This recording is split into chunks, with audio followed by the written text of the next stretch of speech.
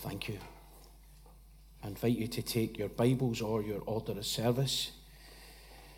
Our reading today comes from Mark chapter 1, beginning verse 40, through to verse 17 of chapter 2. Let us then hear God's word. And a leper came to him, that is Jesus. A leper came to him, imploring him, and kneeling said to him, "If you will, you can make me clean." Moved with pity, Jesus stretched out his hand and touched him, and said to him, "I will, be clean." And immediately the leprosy left him, and he was made clean. And Jesus sternly charged him and sent him away at once, and said to him, "See that you say nothing to anyone, but go, show yourself to the priest, and offer for your cleansing what Moses commanded, for a proof to them." But he went out and began to talk freely about it and to spread the news, so that Jesus could no longer openly enter a town. But Jesus was out in desolate places, and people were coming to him from every quarter. And when he returned to Capernaum after some days, it was reported that he was at home. And many were gathered together, so that there was no more room, not even at the door. And he was preaching the word to them. And they came, bringing to him a paralytic, carried by 4 men. And when they could not get near him because of the crowd, they removed the roof above him. And when they had made an opening, they let down the bed on which the paralytic lay. And when Jesus saw their faith, he said to the paralytic, "Son, your sins are forgiven." Now some of the scribes were sitting there, questioning in their hearts, "Why does this man speak like that? He is blaspheming. Who can forgive sins but God alone?" And immediately Jesus, perceiving in his spirit that they thus questioned within themselves, said to them, "Why do you question these things in your hearts? Which is easier to say to the paralytic, 'Your sins are forgiven,' or to say, 'Rise, take up your bed and walk'? But that you may know that the Son of Man has authority on earth to forgive sins," he said to the paralytic, "I say to you, rise, pick up your bed and go home." And he rose and immediately picked up his bed and went out before them all, so that they were all amazed and glorified God, saying, "We never saw anything like this." He went out again beside the sea, and all the crowd was coming to him, and he was teaching them. And as he passed by, he saw Levi, the son of Alphaeus, sitting at the tax booth.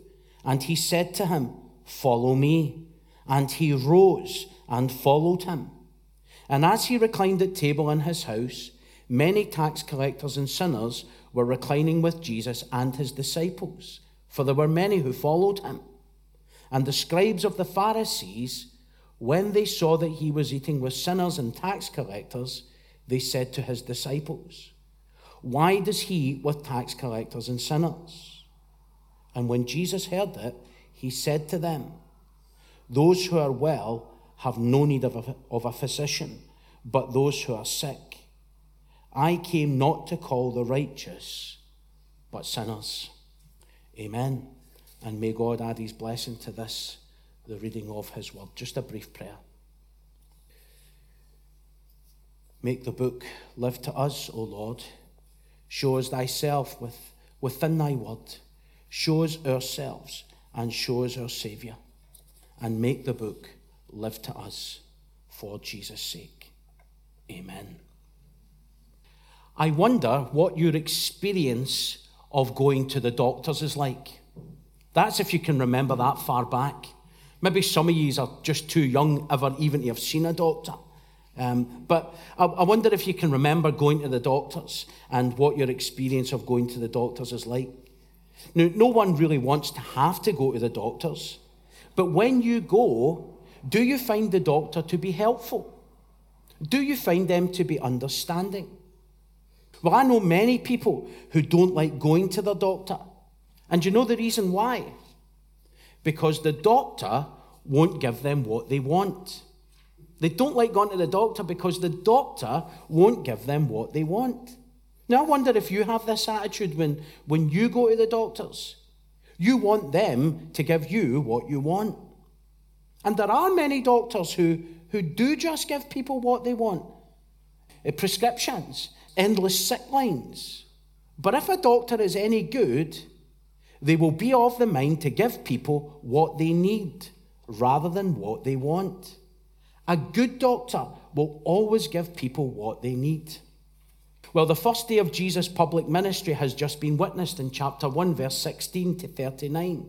And what has been witnessed are things of stunning power and compassion. Jesus healing all those who came to him, those with diseases, disabilities, sickness, terminal illnesses. And Jesus also has the power to drive out unclean spirits. He has power even over the demonic world. And as the demons come out, they scream, "Have you come to destroy us, Jesus?" It's a good question, isn't it? Why have you come, Jesus? And you will notice that question hasn't yet been answered. It's sort of left hanging there. Well, in verses 37 to 39, Jesus' mission is in danger again. But this time it's from his disciples. Jesus has become a victim of his own success. The word is out that Jesus can heal, and he can heal anything. And the people flood in taxis and buses from everywhere. But Jesus takes himself off to a solitary place. Well, the disciples, they think they've won the lottery because here in Jesus, they have a religious leader who can actually do some practical good for a change. So they go looking for him.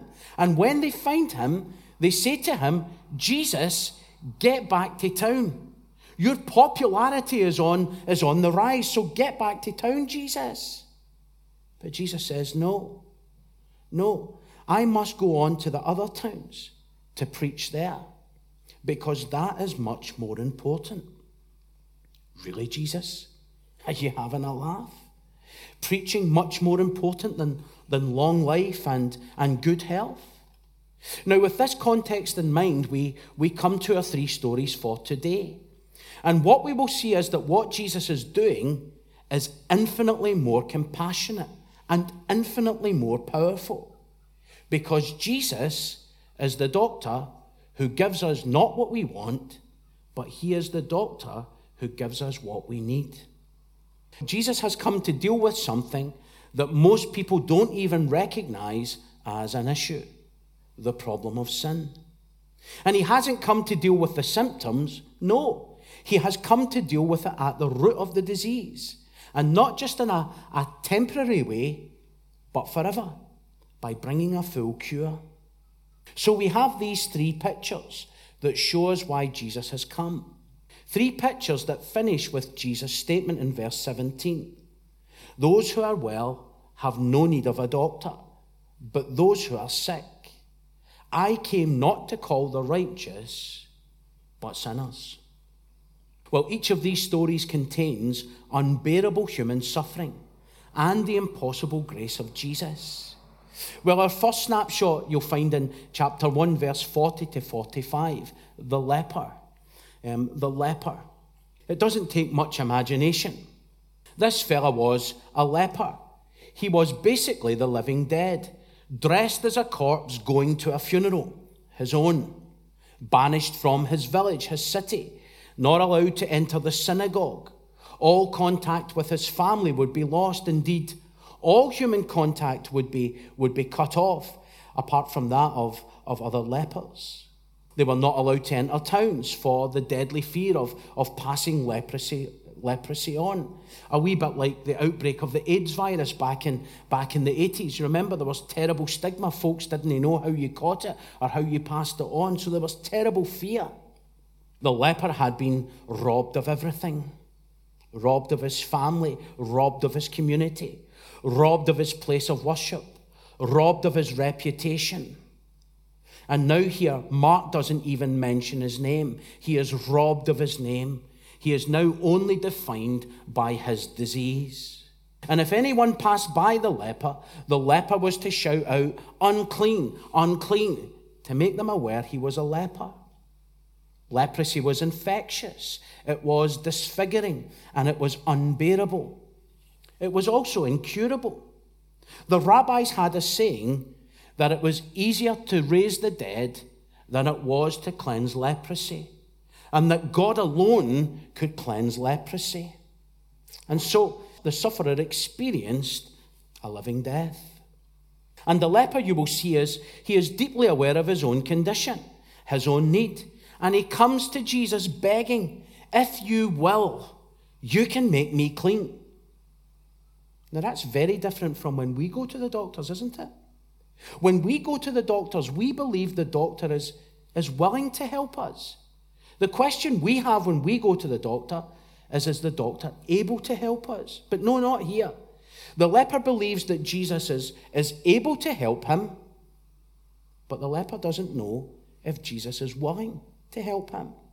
He doesn't doubt Jesus' ability, but he does doubt Jesus' desire. Does Jesus want to help? Does Jesus even care? Because he's been a leper long enough to know that nobody really cares. Not really. Well, in verse 41 we read, "Moved with pity, Jesus stretched out his hand and touched him and said to him, 'I will, be clean.' And immediately the leprosy left him, and he was made clean." It's absolutely breathtaking. These are words of deep emotion, moved with compassion, moved with anger, moved with fury. Not fury with the leper or because of the leper's doubts, no, but fury with the ravages of this disease and with all human suffering. Leprosy encapsulates all that is evil.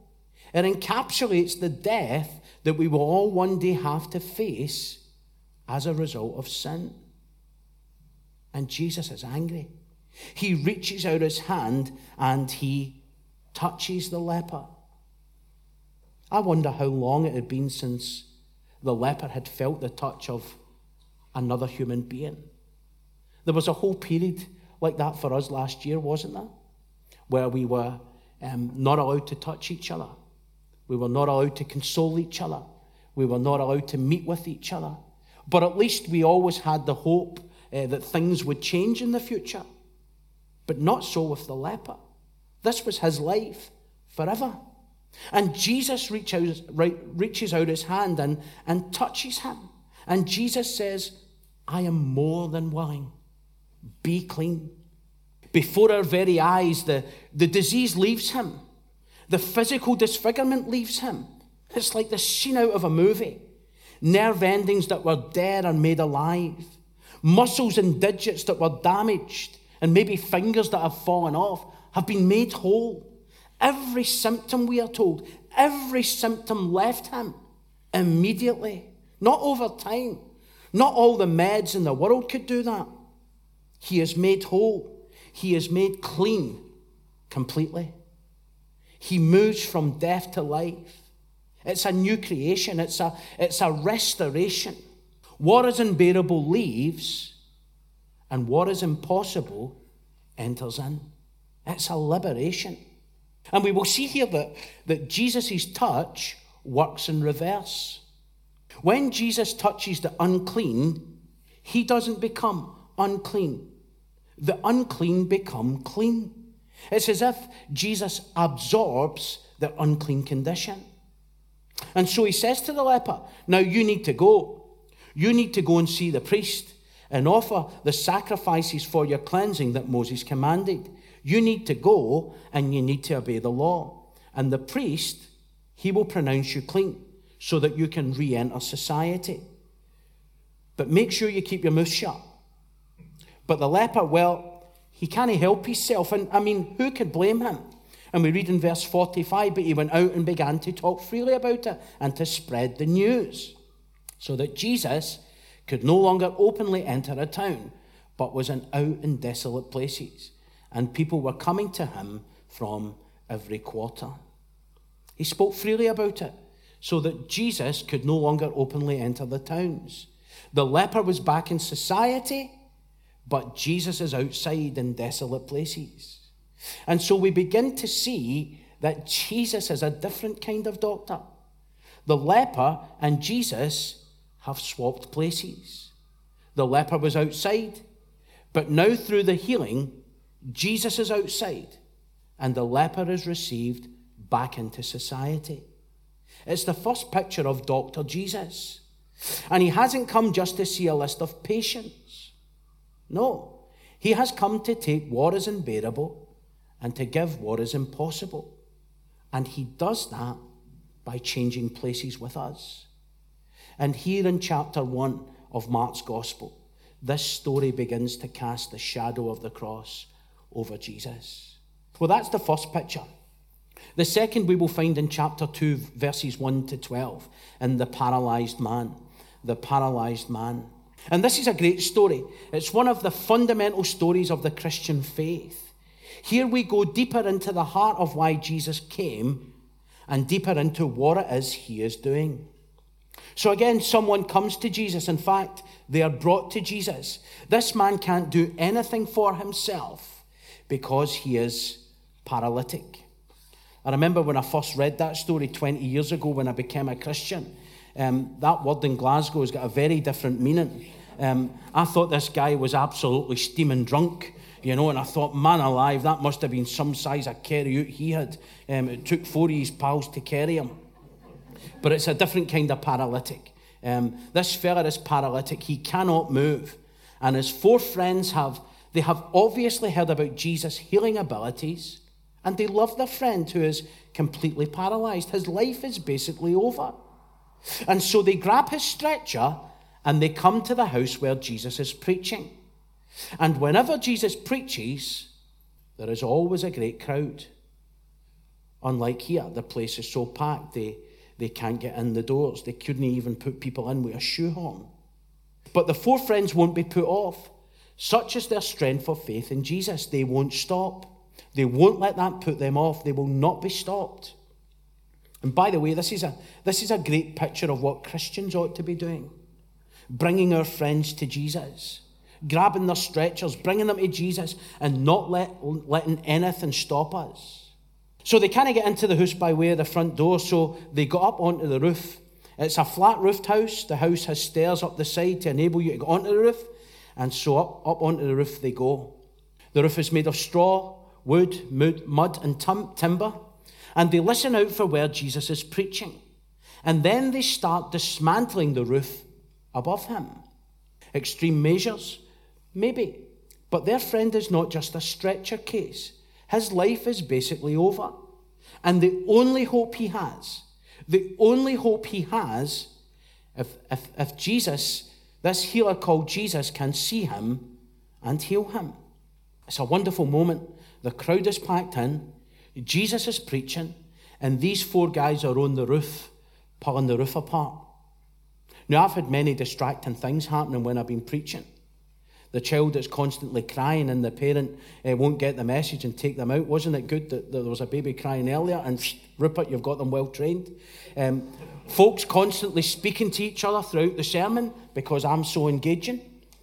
I even had a fella snoring in the front row once. But I've never had anyone pull the roof apart above me as I've been preaching. Well, the roof is pulled apart, and then down comes the stretcher containing the paralyzed man, lowered by his 4 friends. And what does Jesus do? Well, let's look at verse 5. And when Jesus saw their faith, he said to the paralytic, "Son, your sins are forgiven." Can you just imagine the 4 guys on the roof? Hold on a minute. That's not why we brought our friend to you, Jesus. That's not why we brought him. It's his legs. You don't need to be a brain surgeon to work that one out, Jesus. It's blindingly obvious. The guy is paralyzed. Will you heal him, Jesus? He has not come to have his sins forgiven. There is no evidence that this fella is even aware of any sins. Isn't Dr. Jesus just being a wee bit, impractical? Well, before we get an answer, things become even more disturbing. Jesus can't just see into the heart of the paralyzed man. He can read the hearts of the clergy who are there watching him. They haven't yet said a word in verse 6 to 9, but Jesus knows what they are thinking. And they are thinking that no one can forgive sins but God alone. And so, therefore, this is a blasphemous thing for Jesus to say, which is true in a way, isn't it? No one can forgive sins but God alone. Now, what Jesus does next is what Jesus often does with controversial and uncomfortable questions. He brings them out into the open. He says, I know this is what you are thinking. And then he puts a question to them. Verse 8. Why do you question these things in your hearts? Which is easier to say to the paralytic, your sins are forgiven, or to say, rise, take up your bed and walk? Well, it's probably easier to say, your sins are forgiven. It's easier to say that, isn't it? Because you can't actually see whether it's true or not. But both are impossible. But Jesus then goes on, verse 10. But so that you may know that the Son of Man has authority on earth to forgive sins, he said to the paralytic, I say to you, rise, pick up your bed, and go home. And he rose, and immediately picked up his bed, and went out before them all, so that they were all amazed and glorified God, saying, we never saw anything like this. Again, it's absolutely instantaneous. This man's body is healed. We don't know how long he had been paralyzed for. But muscles that had wasted away, tendons and sinews that had forgotten how to work, they're made whole. He doesn't need any help getting up. He doesn't need crutches going out. And he's not given any appointments to go for a year of intense physio, which is just as well, because he would probably wait about 5 years today for any sort of a physio. But we are told he rose. He picked up his mat and walked out a new man. He moves from death to life. It's a recreation. It's a restoration. What is unbearable leaves, and what is impossible enters in. And what we have here is two miracles for the price of one. We have two miracles happening. The forgiveness of sins that we can't see, and the healing of a paralyzed body that we can see. From Jesus' point of view, this man has two problems, not just one. So he first forgives his sins, and then he demonstrates the power and the reality of his forgiving word and restores his body. Two separate miracles. It's not that the man was paralyzed because he had committed some great evil and needed an encouraging word. If that was the case, when Jesus forgave his sins, he would have got up and walked. But he doesn't. That's not it. The physical healing is a second thing. It is an outward and physical demonstration of what Jesus has done inwardly. And when Jesus says, my son, your sins are forgiven, Jesus isn't announcing that he is forgiven. Jesus, in that moment, is actually forgiving him. And Jesus tells us why in verse 10, why he heals the man's body. So that you may know that the Son of Man has authority on earth to forgive sins. Get up and take your mat and walk. That's why he has come. The healing of his body, wow, absolutely wonderful. But the forgiving of his sins, infinitely more wonderful and infinitely more valuable. I remember I was doing in a place in Ayrshire called New Mills, and there was a lady there who had recently become a Christian through a Christianity Explored course. And she had a wee boy who was 12 years old, and he was paralyzed from the neck down. He had never walked a step in his life, and he was in one of these kind of a big custom-made wheelchairs with the kind of a wee lever thing to kind of move him about. But as they were going through the material of Christianity Explored, which is based in Mark's Gospel, they came to this portion of Scripture, chapter 2, verse 1 to 12. And the group leader posed the question, why do you think Jesus forgave the man's sin first before he healed his legs? And this wee woman who had a wee boy who had never walked a step in his life, this was her answer. she said, because his sin was crippling him more than his legs. His sin was crippling him more than his legs. The paralyzed man is lowered into the house the way a dead body would be lowered into a grave. The only difference is that when he gets to the bottom, he doesn't meet death. No, he meets life in the person of Jesus Christ and in his word of forgiveness. You will see in verse 9 and 11, twice Jesus uses the word rise. This is a resurrection word. Twice Jesus uses the word rise, and then we read in verse 12, and he rose. It's a picture of this wonderful new life he has received through the forgiveness of his sins. Now that he has been healed physically, he could go and live a full and normal life. He could get himself a job. He could get married, have children, contribute to society and his community. But as wonderful as all that is, what we are meant to see, there is something more wonderful, infinitely more wonderful, and that is the forgiving of his sin. His legs being healed meant that he could rise to a new life. But the forgiving of his sins means that on that day, the day of judgment, he would rise to eternal life. And this is one of the great truths of the Bible. God doesn't treat us according to our sins. He doesn't deal with us as we deserve. He deals with us as we don't deserve. Forgiveness is a massive power. But let's be clear about what this means. It's not just wiping the slate clean. It's not just forget about yesterday. No, it's about being raised from death to life. It's about being given a new life. Now, I wonder if we had to ask everybody in here, tell us your testimony. Tell us what Jesus has done for you. I'll start. He's got me off drugs. He's made me a better guy. He's made me a better person. Maybe we would say, oh, I don't commit adultery anymore. I'm a much more faithful husband or a much more faithful wife. But see, if that's all we say, we're missing the main point.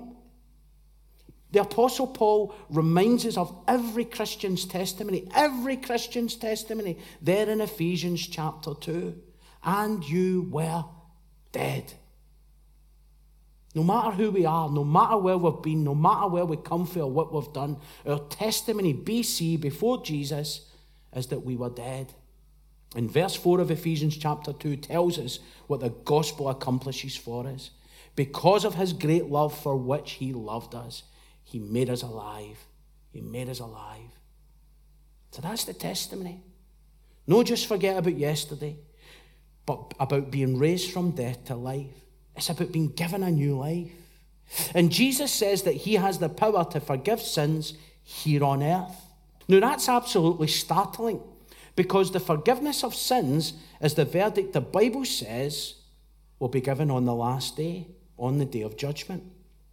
But Jesus says, I bring that verdict of the last day and I pronounce it now. I bring it into time, space, history. It's not something you need to work towards. You can know that your sins are forgiven and forgiven completely. And you don't have to go through life wondering, doubting, lacking assurance. You can have a verdict now. Jesus has the power and the authority to remove every barrier of sin between us and God. He offers new life. He offers restoration. This is the authority of Jesus. And it comes into our lives now. It doesn't come just to fix up our lives so we can live 70, 80, 90 happy years. No. It comes into our lives in order to bring us back to God and to give us life for all eternity. Well, that's picture number 2. Well, thirdly and finally, we have picture number 3. Levi, the tax collector. Levi, the tax collector. What we have here in this story is a picture of a wonderful meal. And this story shows us the result of being forgiven, the result of forgiveness. Verse 14, Jesus passes by the tax booth, and there is Levi, son of Alphaeus, who is a tax collector. And Jesus says, follow me. And we read that Levi rose and followed Jesus. Probably don't need to tell you that tax collectors were hated. You will remember at that time Israel, and at that time in Israel's history, they were an occupied nation under the control of the Roman Empire.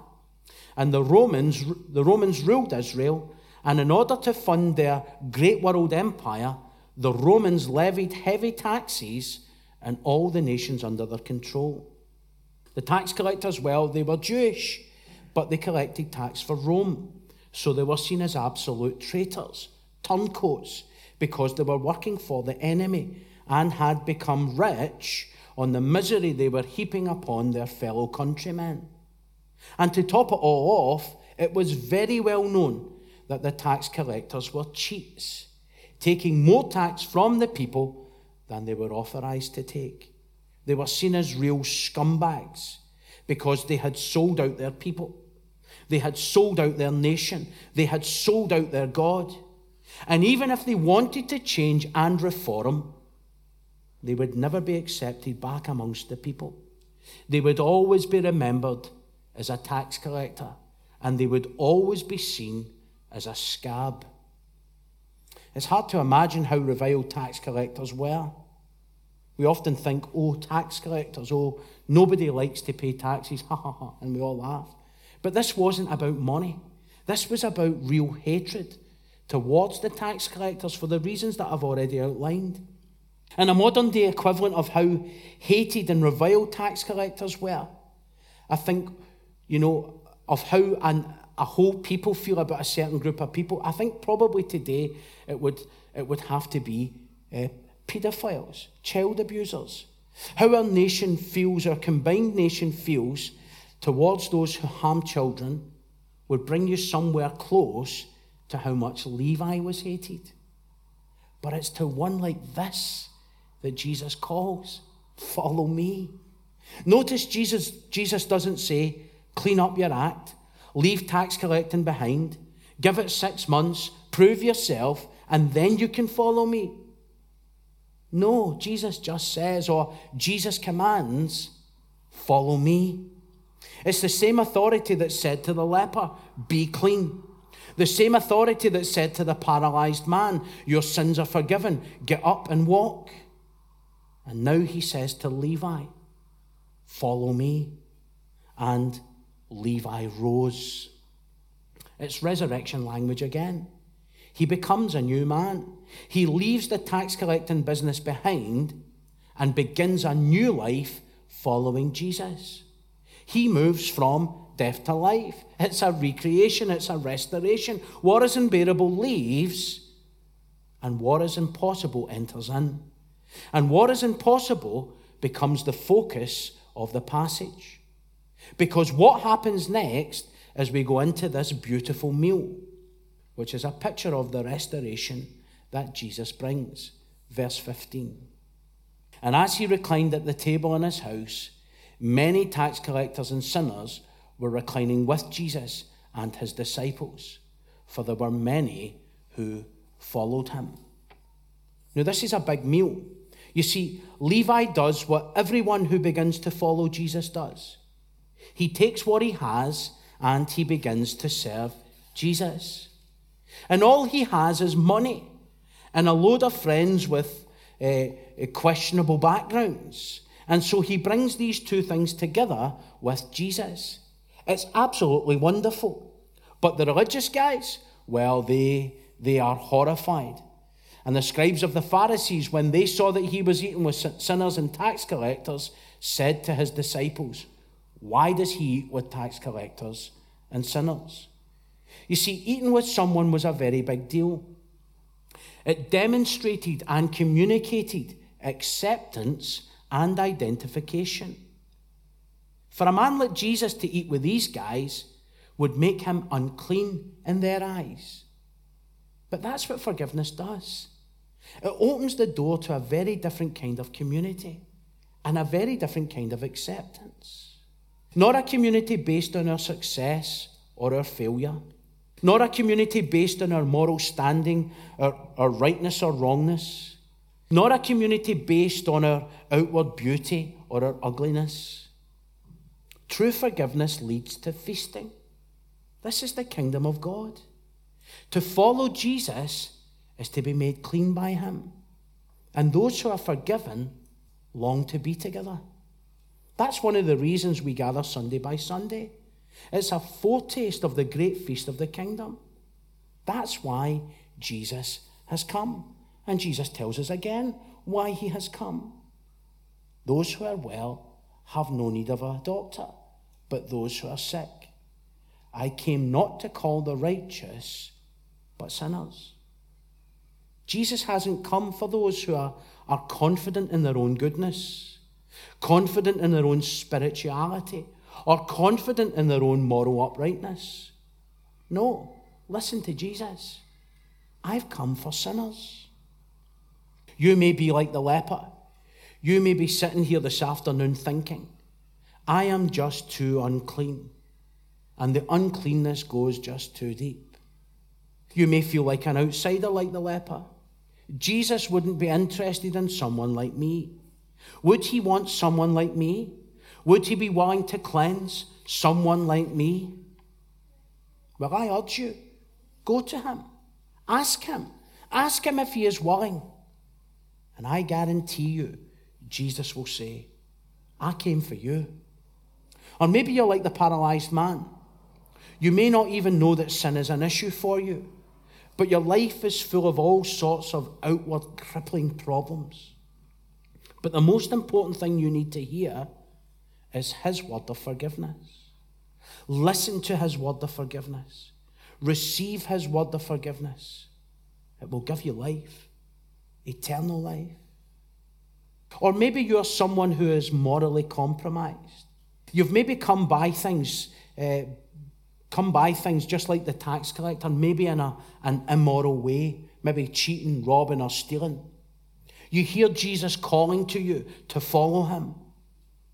Rise up to new life and follow him.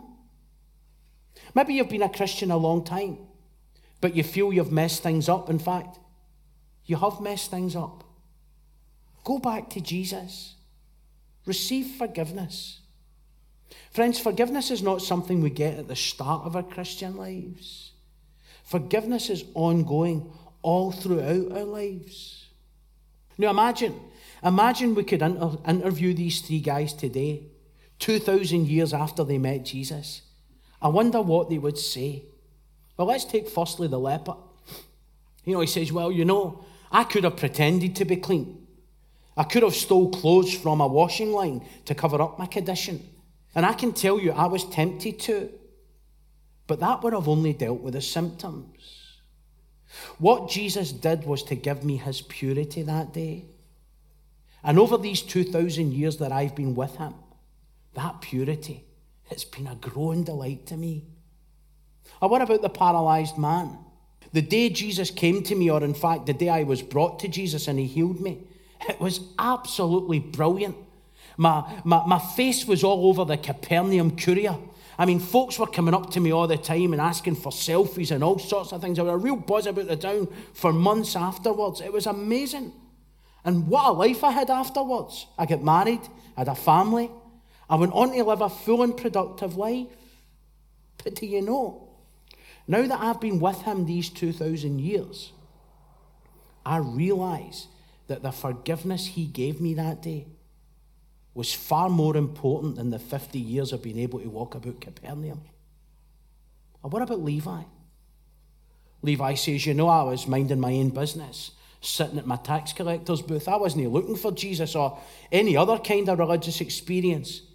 It seemed to me that Jesus just came right out of the blue, right out of nowhere.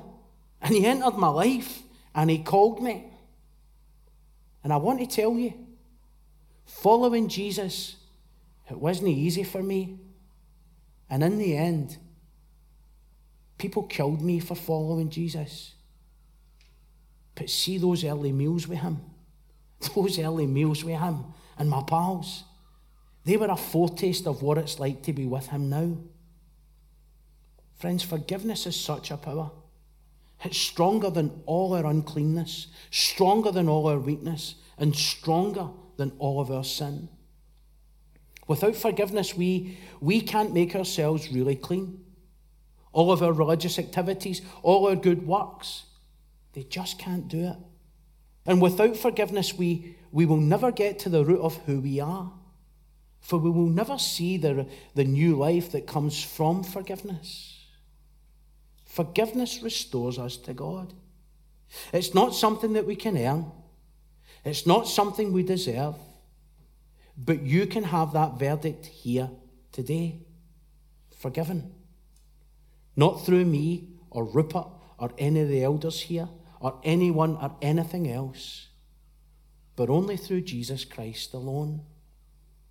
There is a way back to God from the dark paths of sin.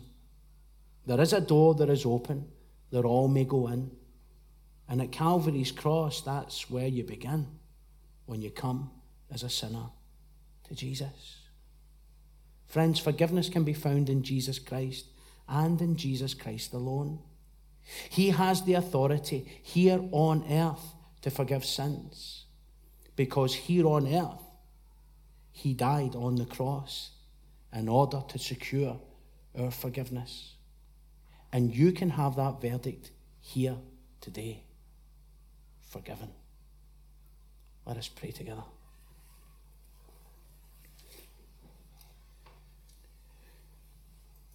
Father, we indeed give you thanks for the Lord Jesus Christ, who came to deal with the unbearable weight of our sin and to bestow upon us his amazing grace of forgiveness. We pray that you would convict all of us here this afternoon of our sin and lead us to the cross of our Lord Jesus Christ, where we can indeed find complete forgiveness. And we pray this in Jesus' name. Amen.